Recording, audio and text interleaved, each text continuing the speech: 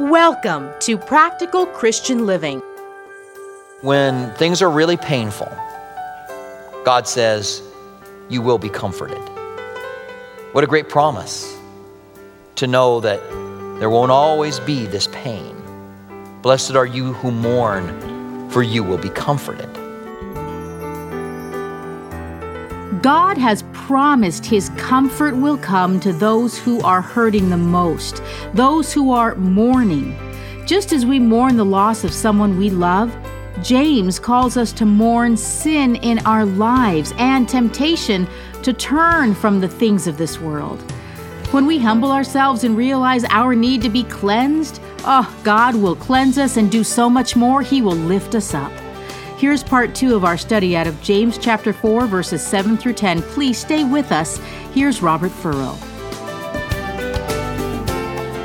How do we fight against the devil? How do I have spiritual warfare? The church that I attended, that I met Lisa in, they would do spiritual warfare by saying the word rad, rad, rad over and over again. Sometimes to music. They'd be playing the music and then everybody in the room would go rad, rad, rad, rad, rad, rad, rad, rad, rad, rad, rad, rad, rad. I don't know why that was spiritual warfare. Just a whole room going rad, rad, rad, rad, rad, rad, rad, rad, rad. I don't know that was spiritual warfare. But when you resist the devil, when you're tempted and you say no, and he flees from you, that's spiritual warfare.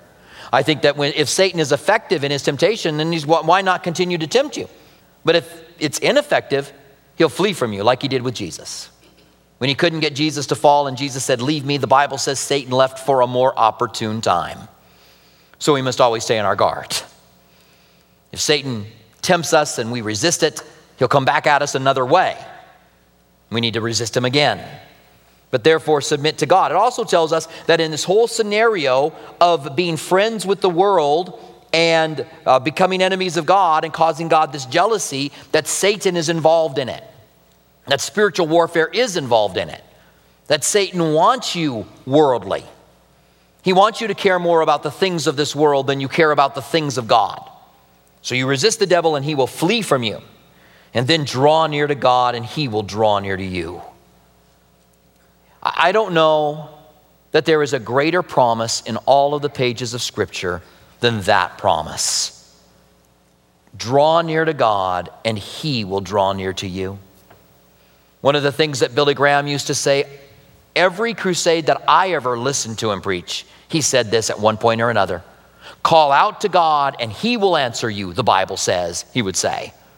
Call out to God and he will answer you. That's a great promise, isn't it? But this promise, draw near to God and he will draw near to you. You say, I want to know God. I want to know him more. I want to know him better. I want to have a relationship with him. What do? You draw near to him and he'll draw near to you. And you say, well, how do I draw near to him? Well, I'm glad you asked. Because the rest of the passage tells us how to do it. He doesn't stop there. He doesn't just say draw near to God, because then we might think, well, what it means is I need to fast more, or I need to pray more, or I need to go to church more. I need to become more religious. I need to dress more religious. I need to smell religious. I need to walk religious. And we can easily become confused. We can think those are things that bring us to God, when prayer isn't to make you more spiritual, but prayer does make you more spiritual. Reading the Bible isn't so that you can have a greater standing in front of God, but the more you read the Bible, the more you learn what it really means to draw close to God. What reading the Bible and praying should do is take away spiritual pride. Often what it does do is increase someone's spiritual pride. How come people don't pray as much as I do? How come people don't read their Bible as much as I do? Well, look at these people. They're so far from God. I'm so close to God. And God now says to you, prideful, religious, prideful person, I'm going to bring you down. I'm going to take you out because I am now against you. I don't want God against me. And so he now gives the rest of these commandments which tell us how to draw near to God. Draw near to God and he will draw near to you. How do we do that? And this again is to the church. Cleanse your hands, you sinners, and purify your hearts, you double-minded. That's the first problem for those in Reformed theology. Sinners, How could he say to Christians, sinners? You know why? Because some Christians have unconfessed, unrepented sin in their lives. Unconfessed, unrepented, harbored sin in their lives. What do I mean by harbored? It means that you've got it tied up to the dock. You're not always on that boat, but it's there and you can climb on it when you want to. Confessed and repented sin, when the ropes have been cut from that dock, is someone who says, Lord, I want to give you what's right. I want to give you purity. I want to give you righteousness. I struggle. The Bible says God knows our weaknesses, and out of our weaknesses we can be strong. He knows that we are made out of dust. He knows our humanness. He knows our passions. But we can cleanse our hands as sinners, and we can purify our hearts. And how is it that we cleanse our hands and purify our hearts? Well, we cleanse our hands by getting rid of the things that we need to get rid of. You're struggling with getting drunk? Then go pour out your alcohol. When I was a youth pastor, one of the kids in the youth group found his dad's pornography. And his dad attended the church. The kid was struck, was devastated by what he found and saw. He was probably 13 years old at the time, 12, 13 years old. So I called the dad in and sat down, and he said, yeah, it's mine. And I said, okay, well, what are you going to do? I'm the youth pastor at Calvary in Albuquerque. And he said, well, I have a P.O. box, and I get the pornography sent there, and I get it so my wife doesn't know where it's at. I said, well, you need to get rid of the P.O. box. You need to do whatever you got to do to cancel Playboy to come to your P.O. box. And he said, but they won't give me a refund. Why are we thinking about a refund at all? You ought to pay them money to take it back. How much do I have to pay you so you don't send these things where I can get them anymore? All of a sudden, there was a problem in his mind where there wasn't a problem. How do you cleanse your hands? You cancel it. You get rid of the P.O. box. You get rid of the cable TV. You set up accountability for the computers. You do whatever you have to do.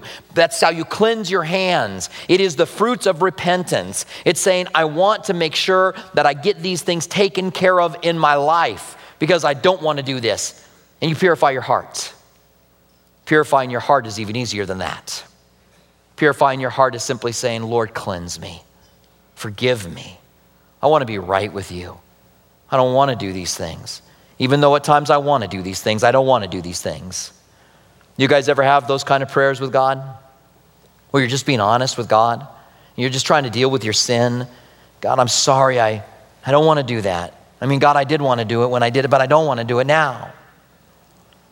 Because we are double-minded. We are sinners. We do at times want to serve God, and then we do at times want to serve the world. So get things right between you and God. Keep short accounts between you and God. And when you have a wrong thought, when you have something then take care of it. Cleanse your hands, you sinners, and purify your hearts, you double-minded. He goes on to say, lament and mourn and weep. James, the book of James follows the Beatitudes a lot. And Jesus said the second of the Beatitudes was, blessed are those who mourn, for they will be comforted. I know more about that Beatitude now than I ever thought that I would. We're coming up on the anniversary of Lisa going to be with the Lord. And the last couple of months been a little bit of a reprieve, and all of a sudden things are really hard again coming up on the anniversary. And I look at that verse now in a new way. When things are really painful, God says, you will be comforted. What a great promise to know that there won't always be this pain. Blessed are you who mourn, for you will be comforted. But also in the way of sin, I believe that we need to mourn not only because we mourn from things that have happened to us, but we need to mourn because this world is a dark, desperate world. It's full of sin. It's full of wickedness. We need to mourn over it. And we need to mourn over our condition. That is that at times we love those things that are in the world. We are weak. And so we mourn over our condition. And God says, blessed are those who mourn, for they will be comforted. Two things. He who sows in tears, the Old Testament says, will rejoice bringing in the sheaves. That's the time of harvest. If you will cry and weep over the lost that you know, you will rejoice during the days of harvest. And when you weep over your own sin, you will be comforted because your sin will be forgiven. I liken when we sin to a wound, to cutting ourselves in our spirits. And it's painful, and we don't like it. It's uncomfortable. And God, He anoints us with a forgiving salve. They used salve in their days to heal things. They'd put the salve on, and it would cover up something that was an open wound, keep the air out of it, and help it to heal. And God heals us spiritually after we sin and we're in pain. And so we lament, we mourn, and we weep. Turn with me from here to Revelation chapter 3. I want to read you one of the letters to one of the churches. Jesus wrote 7 letters to 7 different churches. They were 7 churches that existed in those days. They also, I believe, represent 7 different times of church history. It's interesting when you take these 7 churches and you lay them over church history, they fit like a perfect stencil on top of it. There are 2 churches for the last days. There is a lukewarm church and there is a faithful church. The faithful church is Philadelphia. I've never been in a church that has not said that they are Philadelphia, including us. We're Philadelphia, I believe. When you read the letter to the church of Philadelphia, brotherly love, we're supposed to have love in our midst. When you read the letter to them, he says, you have a little strength. And I wish that the Lord had said, you have great strength. But he says, you have a little strength. And hang on to things, and I'll rescue you out of the day of trouble that's coming upon this earth. That's Revelation 3:10, if you want to look it up. A promise that God will keep them from the hour of trial that's coming upon this earth. But there's another church that's a last days church, and that's the lukewarm church, and that's the church of Laodicea. We pick it up in verse 14 of chapter 3. I want to try to read this with very little commentary. I'll comment on it a little bit, but we'll kind of let it stand for itself for the most part. So verse 14 of chapter 3, and to the angel of the church of Laodicea write, these things says the Amen, the faithful and the true witness, the beginning of the creation of God. I know your works, that you are neither cold nor hot. I could wish that you were cold or hot. So then, because you are lukewarm and neither cold nor hot, I will vomit you out of my mouth. God wants us to be sold out, cold or hot. Give everything or live in the world with everything. Don't play the game. The person that plays the game might as well be ice cold for Jesus. We want to be on fire for him. We want to live for him with everything we have. He says, because you say, I am rich and I have become wealthy and I have need of nothing, and do not know that you are wretched, miserable, poor, blind, and naked. That is this church in their condition. They think they're okay. They think they're wealthy. They think they have everything. But in reality, they are miserable, wretched, poor, blind, and naked. That is what should produce the tears in us. Lord, help me. I'm worldly. Help me, I'm drawn to the things of the world. Help me, because I don't want to be that person that's fond of the world. And so he says in verse 18, I counsel you to buy from me gold refined by fire, that you may be rich, and white garments, that you may be clothed, that the shame of your nakedness may not be revealed. Even to this lukewarm church, he says, I don't want the shame of your nakedness being revealed. If this is a spiritual nakedness, this is our sin. The Bible says that which is done in secret will be shouted from the rooftops. That ought to frighten every one of us. But the shame of our nakedness will not be revealed if we do what's right. God will cover our sins by the suffering of Jesus upon the cross. He goes on to say, and anoint your eyes with eye salve that you may see. As many as I love, I rebuke and I chasten. Therefore be zealous and repent. See, the church of Laodicea is his church. They're just this lukewarm people. And what God is saying to the church of Laodicea is this: you're lukewarm, you're in the middle, but I'm not going to let you stay there. I'm either going to push you out to the cold side or I'm going to push you out to the hot side. But I'm going to put pressure on you. The most miserable Christian is the lukewarm Christian. Because he wants the world, but doesn't have enough of it. And he wants God, but isn't close enough. And God says, try to stand on that fence and I will knock you off. J. Vernon McGee's analogy is funny. He said it's like being a lukewarm Christian is like putting your foot on a bus and a foot on the curb and saying to the driver, drive on. Then he would say, you end up in the gutter, in his southern drawl, right? Can you hear him?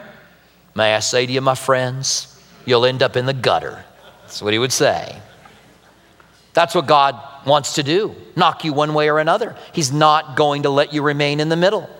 And I, for one, because I know my heart, because I know myself, I'm glad God doesn't let me stay in the middle.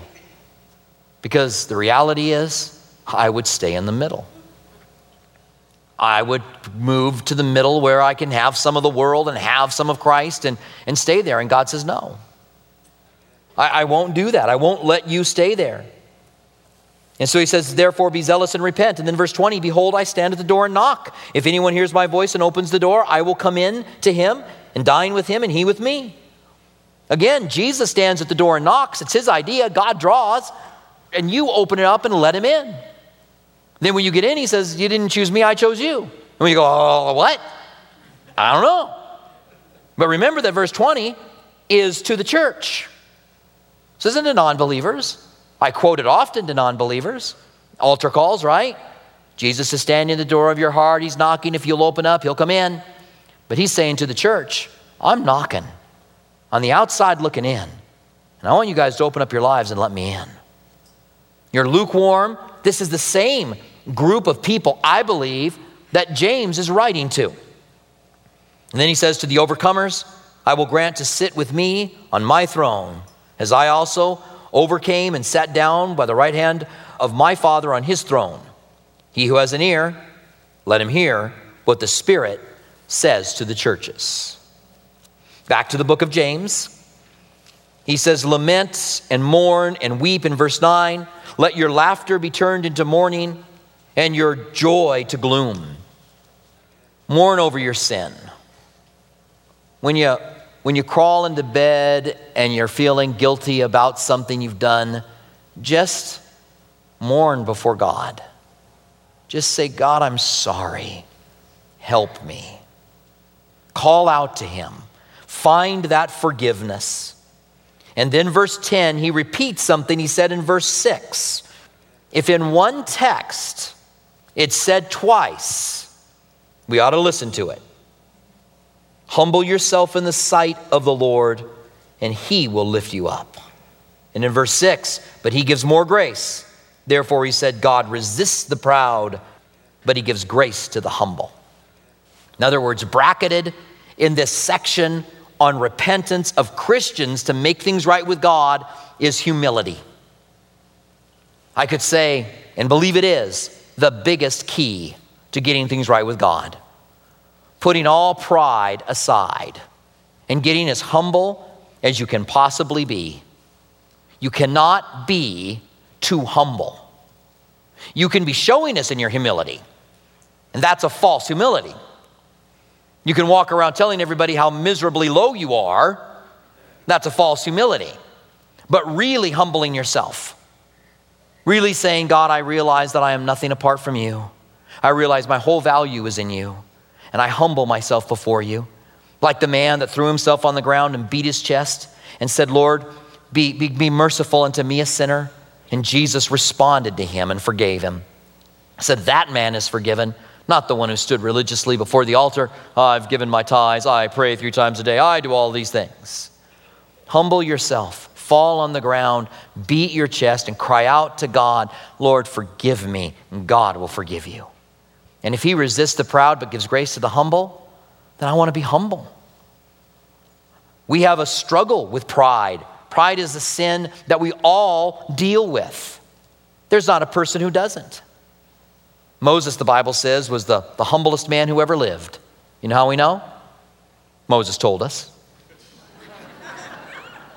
Now, I believe there's parts of the Pentateuch, the first 5 books of the Bible, that weren't written by Moses. It's obvious when you read that someone came along and kind of clarified some things. And I think that was written by someone else. But it is funny that the books that are accredited to Moses are the ones that tell us that Moses is the most humble man that ever lived. I don't think we can be too humble. I don't think that we can humble ourselves too much before God. And if you want to be exalted, you must humble yourself. And so Jesus said, you want to be great in the kingdom of God, then learn to be a servant to everyone. Then serve everyone. And if you want to be lifted up, then you humble yourself. If you don't want to be brought down, then you don't walk in pride. And if we can learn to do that, I think that's the key to everything on the top and the bottom of this, to doing all of these things. And draw near to God and he will draw near to you. The Old Testament says, delight yourself in the Lord and he'll give you the desires of your heart. Jesus said, if you abide in me and my word abides in you, then you can ask whatever you desire and it will be done for you. There's no more satisfying, no more fulfilling place than to be close to Jesus. Humble ourselves, find ourselves close to him. Stand with me, would you, and let's pray together. Father, we want to thank you as we've taken time to look at this passage and we consider what you want from us. And Lord, we collectively mourn for our sin. Lord, we are sorry that we sin. We have this nature that is a sin nature, and in each one of us is the flesh. And sometimes when we should respond by the Spirit, we respond by the flesh.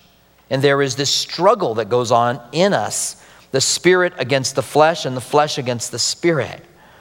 But Lord, you know that. You know that we have that struggle. We're so thankful that you forgive us in the midst of that. But Lord, we pray and we lament, we mourn our condition. We want to give you purity and righteousness. And we want to buy that eye salve that we can put on our eyes so we can see. We want to get a white robe from you that will cover our nakedness so that we can be the men and women you want us to be. And we realize that was all done for us at the cross. And so we approach your table now that we can remember what you've done so our sins could be forgiven. And we thank you for this. In the name of Jesus, we pray. Amen. Thank you for joining us for Practical Christian Living with Robert Furrow. We hope that our verse-by-verse studies truly help you to see that God is real. He wants a personal relationship with you, and His Word is life-changing. If you'd like to hear more of Robert Furrow's teachings, visit calvarytucson.com. For our local listeners, we invite you to join us at one of our 2 campuses. Our East Campus at Speedway and Camino Seco meets Saturdays at 6 p.m. and Sundays at 9:45 a.m. Our West Campus south of Palo Verde and I-10 meets Sunday mornings at 8:30 and 11 a.m.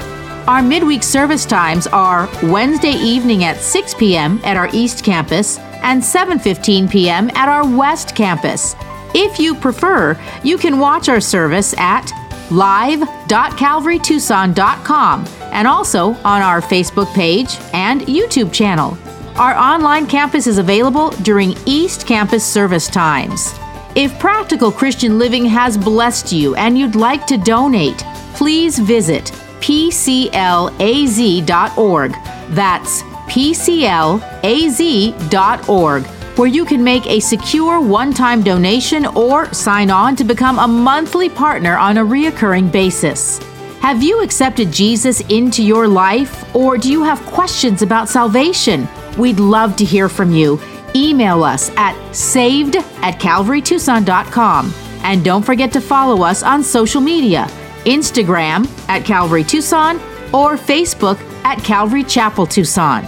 We want to remind our local listeners that you can watch Practical Christian Living TV Sunday mornings at 8:30 a.m. on KGUN 9. Thank you for joining us for Practical Christian Living.